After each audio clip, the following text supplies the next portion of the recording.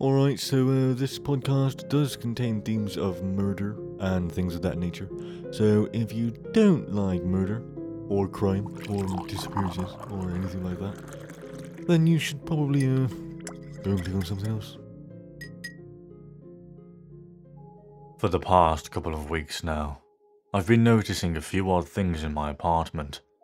It started off with food mysteriously disappearing from my refrigerator and pantry while I'd be away at work.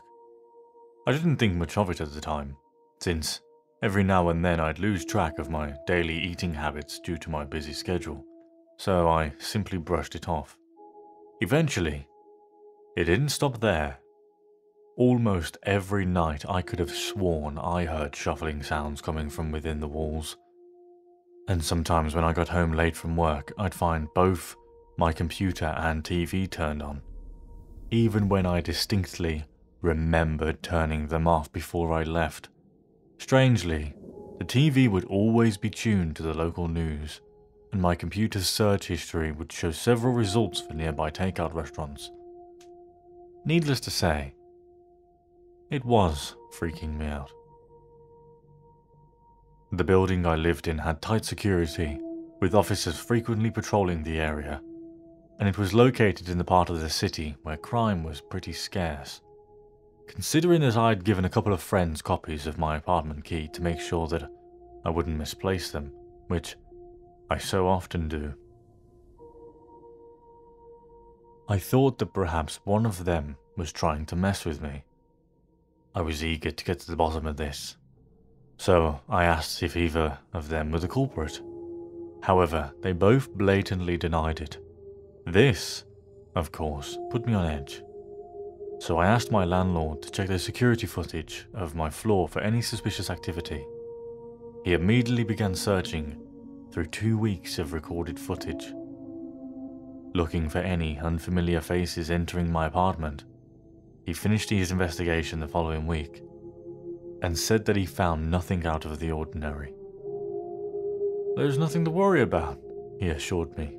"It's all probably in your head, man." At the time I was considering the possibility that maybe he was right. Being a domestic abuse lawyer, I've had to deal with a lot of stressful cases and work overwhelmingly long hours. Perhaps the numerous caffeine-fueled nights and constant headaches was starting to get to me.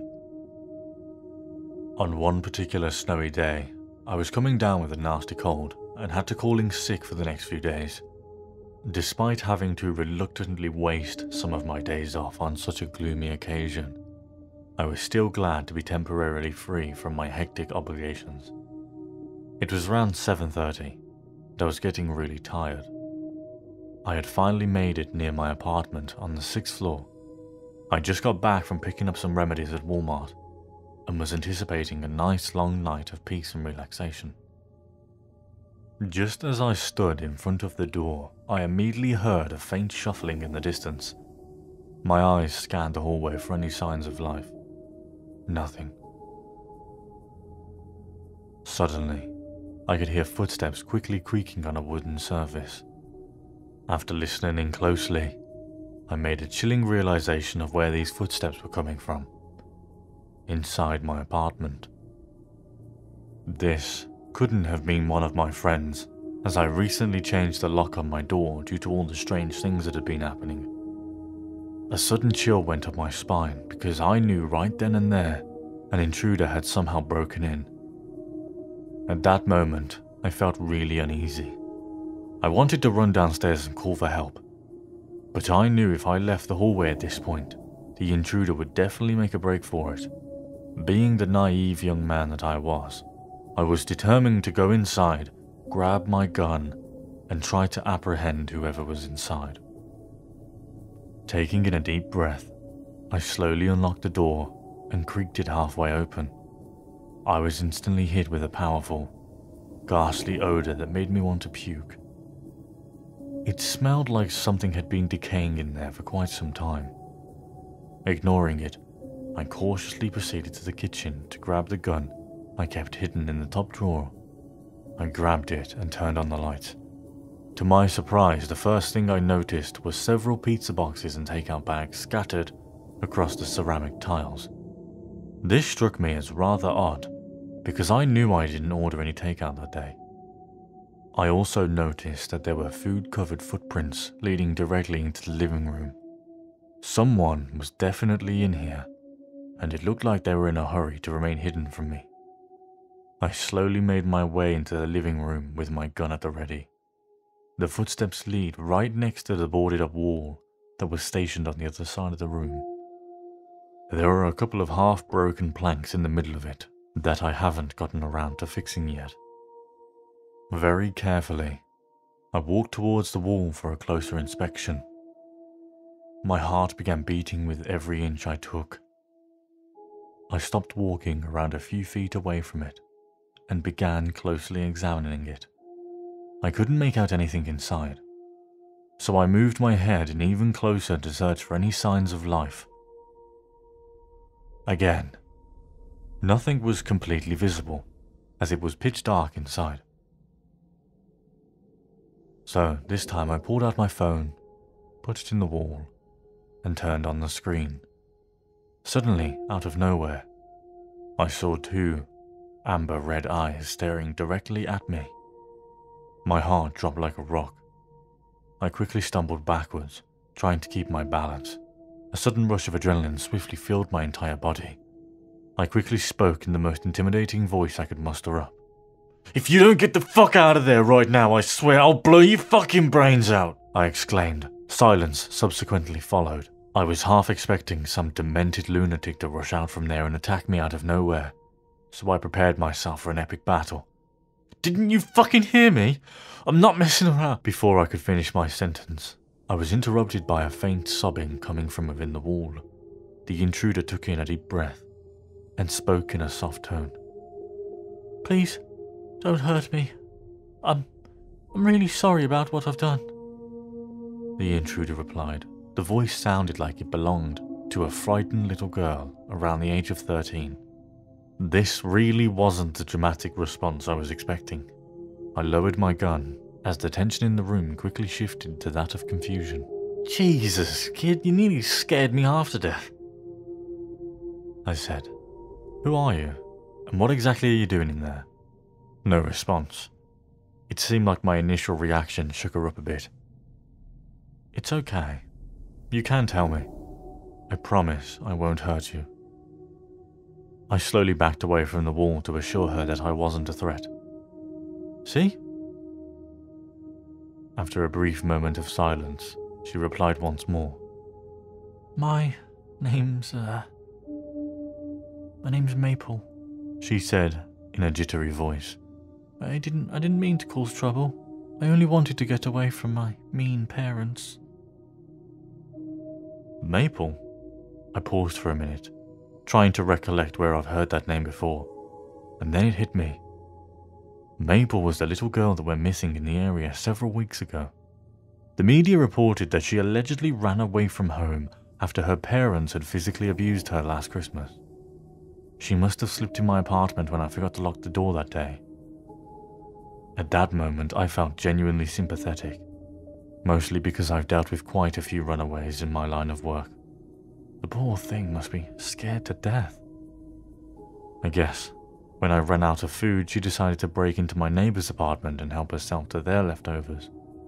She probably dropped it all on the floor and made a break for it once she heard me come to the door. I remembered at this point that there was a police car parked right outside of the building. I figured that I should first try to comfort her before calling the cops over. "It's okay, sweetie. Everything's gonna be alright," I assured her. "Just please, come out so I can make sure you're okay." She suddenly stopped sobbing and became quiet. Dead silence filled the room as I anxiously awaited a response. She was almost starting to freak me out. After about a minute passed, she finally said something. "Okay, but could you first put the gun on the floor and come closer? I need help getting out." Her voice sounded slightly deeper this time.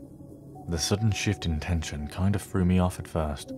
I wanted to comply with her demands, but I had this strange, eerie feeling deep inside that something was off.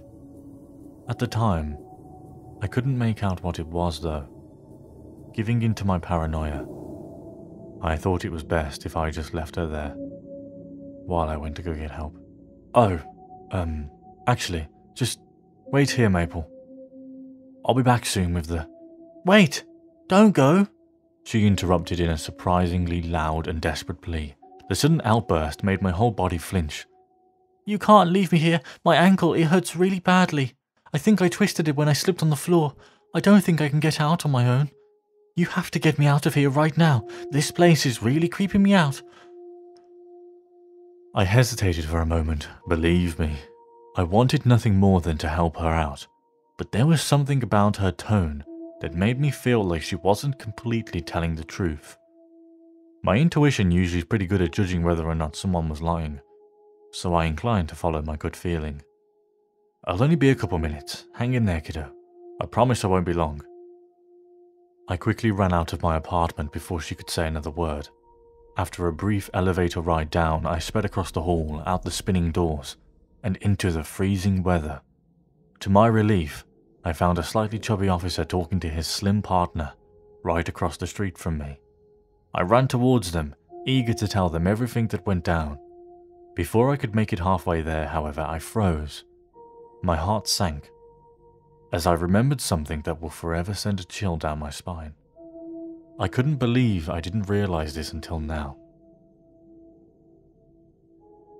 That couldn't have been the same missing girl, because last night, she was found murdered a couple blocks away. Her lifeless body was discovered stuffed inside a wall of a vacant apartment. It was all over the news this morning. Struck in awe, I was left nervously wondering who the hell was hiding in my walls this entire time. I wasted no time as I rushed to the police and frantically told them everything like a nervous wreck. At first they thought it all sounded a bit sketchy, but after I persisted for a few minutes they were finally persuaded to follow me and take a look. Without catching my breath, I ran back to my apartment with the officers following closely behind. When we made it to my living room, I showed them where the intruder was hiding. The chubby officer told me to step back, as they both drew out their guns and pointed them at the wall. This is the police. I want you to get out from there right this instant and put your hands on the ground. The officer's demands were met with silence. You have 5 seconds to comply, or else I'm dragging you out. Still, nothing. The slim officer nodded, cueing his partner to go in. His partner pulled out a flashlight and slowly walked towards the wall with his gun still drawn out. I anxiously watched as he made his way to the wall and put his head inside. He began thoroughly searching both sides. Did you find anything? The slim officer asked. Nope, it's all clear, he replied. But I can tell someone's been hiding, and before he could finish his sentence, he paused. He put his head in deeper for a closer inspection. Oh, hold up. I think I see something. Judging by the surprise in his voice, I had a feeling he was about to discover something really disturbing. I could feel it in my bones. What is it? His partner called out. The chubby officer took his head out of the wall and looked at his partner with a shocked expression. I think I can see a couple bodies inside. Those words made my entire world turn upside down. I almost couldn't believe what I was hearing. Are you sure about that? The slim officer asked. Yeah, I'm sure of it, he exclaimed. My God, I've never seen anything like this in my entire life. These bodies, they look so mutilated. Just what the hell happened in here? The unsettling thought that I had just stood a feet away from human corpses made my stomach turn. The powerful stench of decaying flesh made me want to puke my guts out. I knew right then and there that whoever had been hiding in my walls this whole time was definitely not a little girl. Help me break down this wall. One of them could still be alive. The slim officer put his gun back in his holster and walked towards the wall. I watched from about 15 feet away as they both started breaking down the old planks one by one. They quickly teared off 3 rows of them with ease while blood started pouring out in excessive amounts. Suddenly, out of nowhere, several lifeless, dismembered bodies fell right off the wall and onto the floor. My eyes grew wide with shock. Most of their flesh looked like it was violently bitten off, and their mutilated faces were completely unrecognizable. The disturbing thought of the immense pain these victims must have suffered through was simply too much to take in. Upon taking a closer look at the type of clothes they had on, I made a chilling realization of who they were. They were all food deliverers from several nearby restaurants. I could barely make out the restaurant logo on their violently shredded and blood-soaked shirts. I wanted to look away from the gruesome sight, but there was something above the bodies that had caught my eye. It looked like there was something written in blood on the inside of the wall. At first, I couldn't make out what it said through the darkness of the room, so I slowly walked closer to read it more clearly.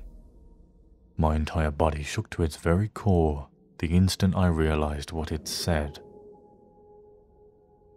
"You're lucky you didn't do what I asked."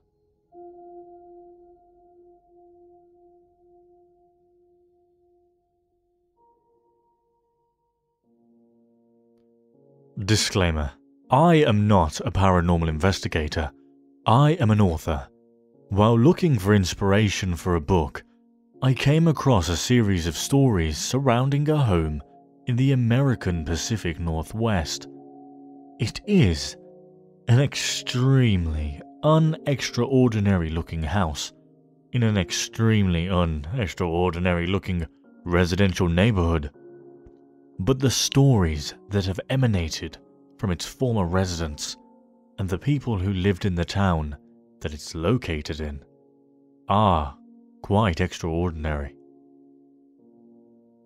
Through my research of the house on Wendell Lane, I have come across accounts that range from the supernatural to just the plain bizarre.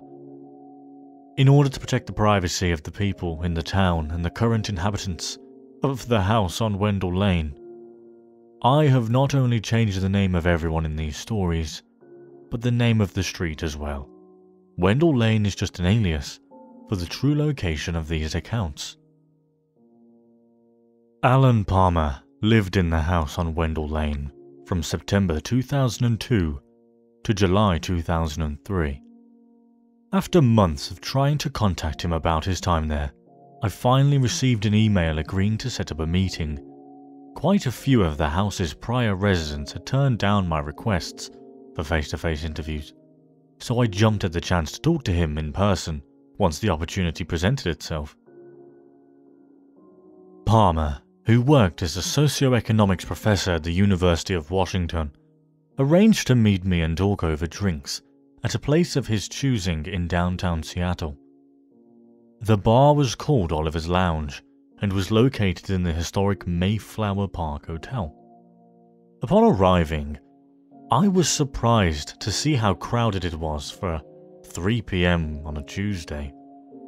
There were people seated at nearly every table, while food runners and waiters dressed in white servers' jackets and black bow ties hustled and bustled about the room, bringing people their orders. Windows stretched from floor to ceiling, allowing for an ample amount of sunlight to illuminate the space, giving it a genuinely open and inviting ambience. I spotted Palmer in the corner, sitting at a small high table and sipping on a glass of scotch. He greeted me with a hearty handshake and a bright smile after I introduced myself to him. The man was greying a little around the ears, and I could tell shortly after meeting him that he was incredibly intelligent. But aside from that, he seemed to have the demeanour of a fellow 15 years his junior. Palmer was a light-hearted gentleman who loved a good joke, and he insisted on telling me a few of his favourites before I turned my tape recorder on. Once he had his fun, we started the interview.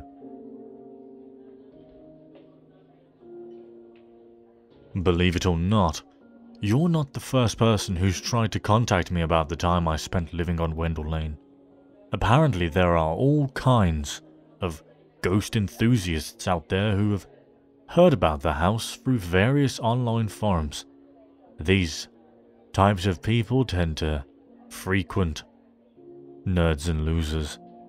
You know the type. They spend their time sifting through thread after thread on the internet, pretending they're doing something productive with their lives. Hell, most of them are probably overweight man-children sitting in their parents' basement and conducting their research in between anime cartoons. Palmer let out a laugh, seemingly pleased with his depiction of the paranormal research community. I decided to admit the fact I first heard about him through one of the online forums he was talking about. He took a sip of scotch and continued on. So naturally, I ignored your emails thinking you were another one of those ghost geeks. It's strange. I probably wouldn't have agreed to meet, but I came across one of your books by complete accident. My nephew mentioned your work in passing when I was over at my brother's house for dinner a few weeks ago. I put two and two together and realized you were the same author who had been emailing me. So I figured, why the hell not? I'm game to talk about it if you are. Although, I must admit my story probably isn't as interesting as demons or monsters or whatever the hell it is you write about. Not a whole lot happened while I was living there. In fact, the only reason I lived in the house for such a short period of time was because an old colleague of mine offered me a full professorship here at the University of Washington. Not long after I purchased it, and the commute was just too far. My workplace at the time had no job security. I was on the chopping block every year, so there was no way I could turn down the offer. This was before the housing bust in 2007. It was a seller's market. Banks were giving away loans like there was no tomorrow, so it wasn't difficult to turn right back around and flip the place. Hell, I even made 30 grand. Plus, I love Seattle. The weather sucks, but the city has culture. We made small talk for a bit. He told some stories about work, his travels to Europe, even asked me about some of the upcoming books that I'd been working on. I was beginning to wonder if flying all the way out to Seattle to speak with him had been a big waste of time. After all, Palmer appeared almost completely uninterested in discussing any and all aspects of the house. I directed his attention back towards the reason why we had met, and I asked him to describe the most bizarre encounter he could remember having in the short time he lived on Wendell Lane. Haha, now you're starting to sound like the internet ghost geeks. Fine, let me think. Like I said, nothing really ever strange happened. That's why He paused for a moment and looked out the window towards the street. There was one thing. I had almost forgotten about it. The TV incident. It was a Friday night in June, about a month before the house sold. There was nothing on. You know how crappy television programming can be on the weekends, especially in the summertime. I was scrolling through channels on my TV's menu looking for something to turn my brain off, when the title of a show caught my eye. It was called You Shouldn't Watch. I figured with a name like that, how could I not give it a go? Also, the show was on a channel I had never seen before, Channel 732. To be honest, I don't watch much TV, and when I do, I don't usually venture out of the HD channels, so I wasn't even sure if it was covered under my cable package. Now, I don't know what yours looks like, but the way my cable provider's menu is set up, different colours are used to distinguish different types of shows. You get green for sports, purple for movies, and blue for everything else. However, The menu colour for this particular show was black. The text was yellow, which was also unusual since the show's title is always written in white. Even the font was different. Don't ask me to describe what it looked like because I can't really recall. All I know was I had never seen letters written in that way before. I know it sounds odd, but the best description I could give you is that even though the lettering looked completely alien in appearance, my mind could somehow interpret what it said. You shouldn't watch. Now, I'm starting to sound like the internet weirdos. Palmer polished off his glasses and called the waitress over to order another drink. Anyways, from the second I turned on the program, I knew I was watching something very strange. Very, very strange indeed. The black and white picture on my television was of a mostly empty room. There was no visible windows or doors. The place seemed cold and uninviting, like how I'd imagine a jail cell in Bangladesh would look. Not dead center, but slightly off to the left of the frame was a man sitting at an old rusty table. He was shirtless and looked to be very malnourished. It reminded me of those old photos you see of the Jews who suffered through German concentration camps during World War II. I remember wondering if he was a prisoner there. The frail man wore a pair of tattered slacks, no belt or no shoes. His mouth hung agape as if his jaw was too heavy to close. There was no music or dialogue. The only noise radiating from my speakers was the sound of his wheezy, raspy breaths.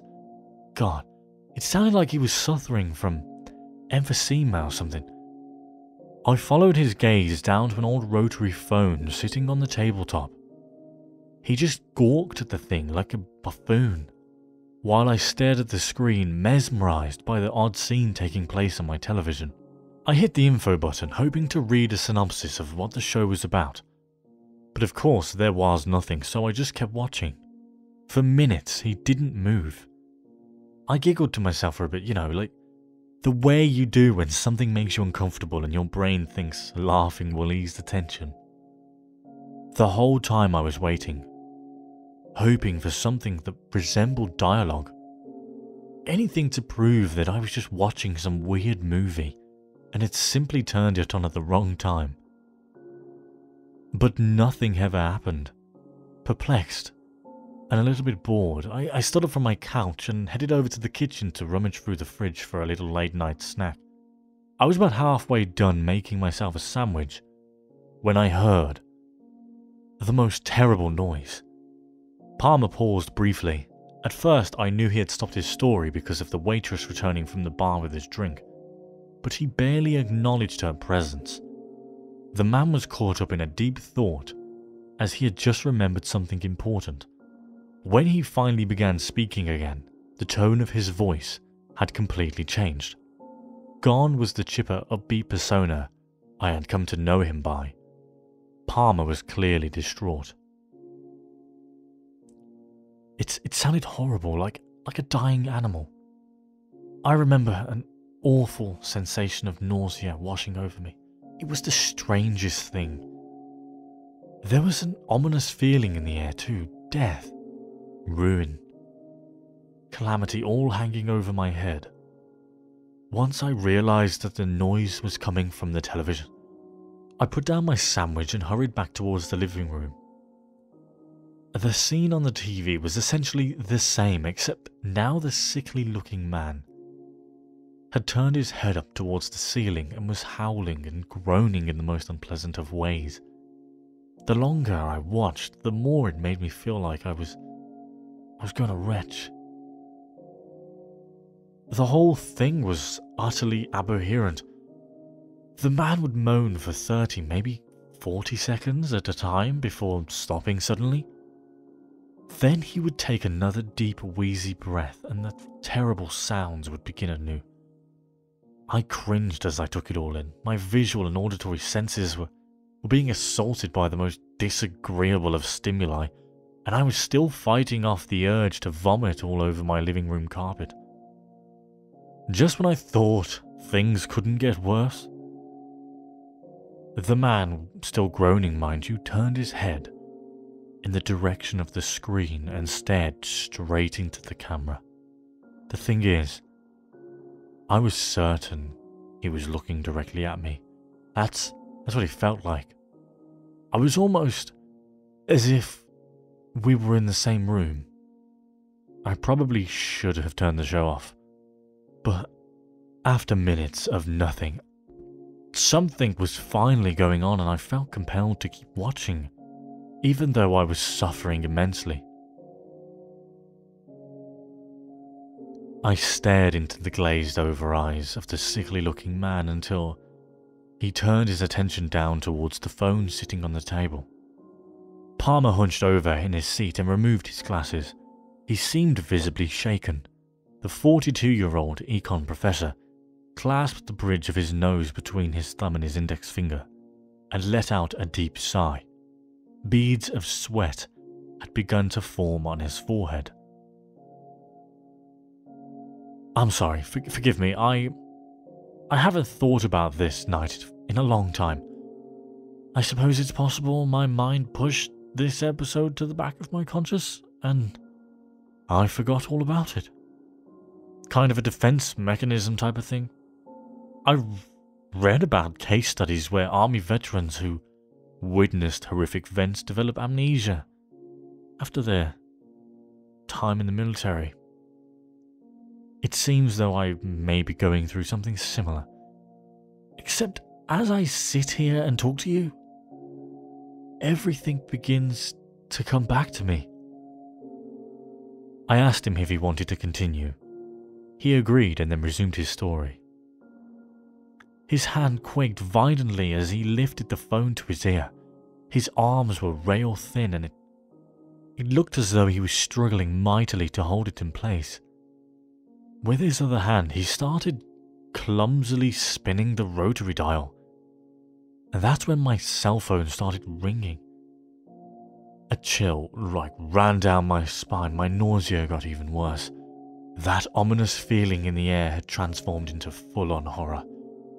I prayed with every fibre in my being that it was just a coincidence as I looked at my phone's caller ID. You have no idea how bad I wanted the number to be one that I recognized. I didn't recognize it, of course. Hell, it wasn't even a number.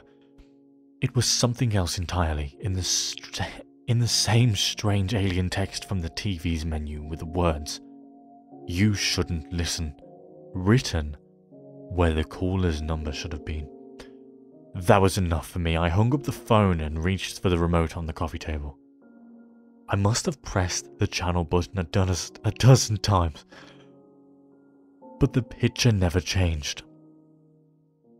I tried the power button and still nothing happened. The man began to dial the phone again. Once more, my cell started to ring. Palmer had gone pale. He looked completely different from when I first met him, the polar opposite of the smiling man who shook my hand earlier.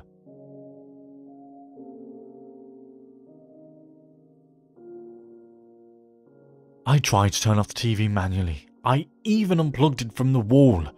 But by the time I knew it would do nothing, the sickly, pale man continued to stare at me. His horrible, empty gaze felt as though it was tearing me to pieces. Stomach bile slowly started to crawl its way up through my esophagus. I didn't know why I answered the phone. I couldn't help myself. Maybe I thought if I did, then it would all just end. My finger trembled as I pressed the answer button. I slowly lifted the phone to my face. I didn't even need to say, "Hello." He just began speaking as if he was watching me answer the phone through the television screen. And perhaps he was.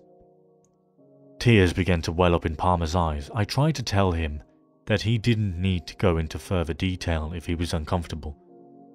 But he kept talking as though he'd never even heard me.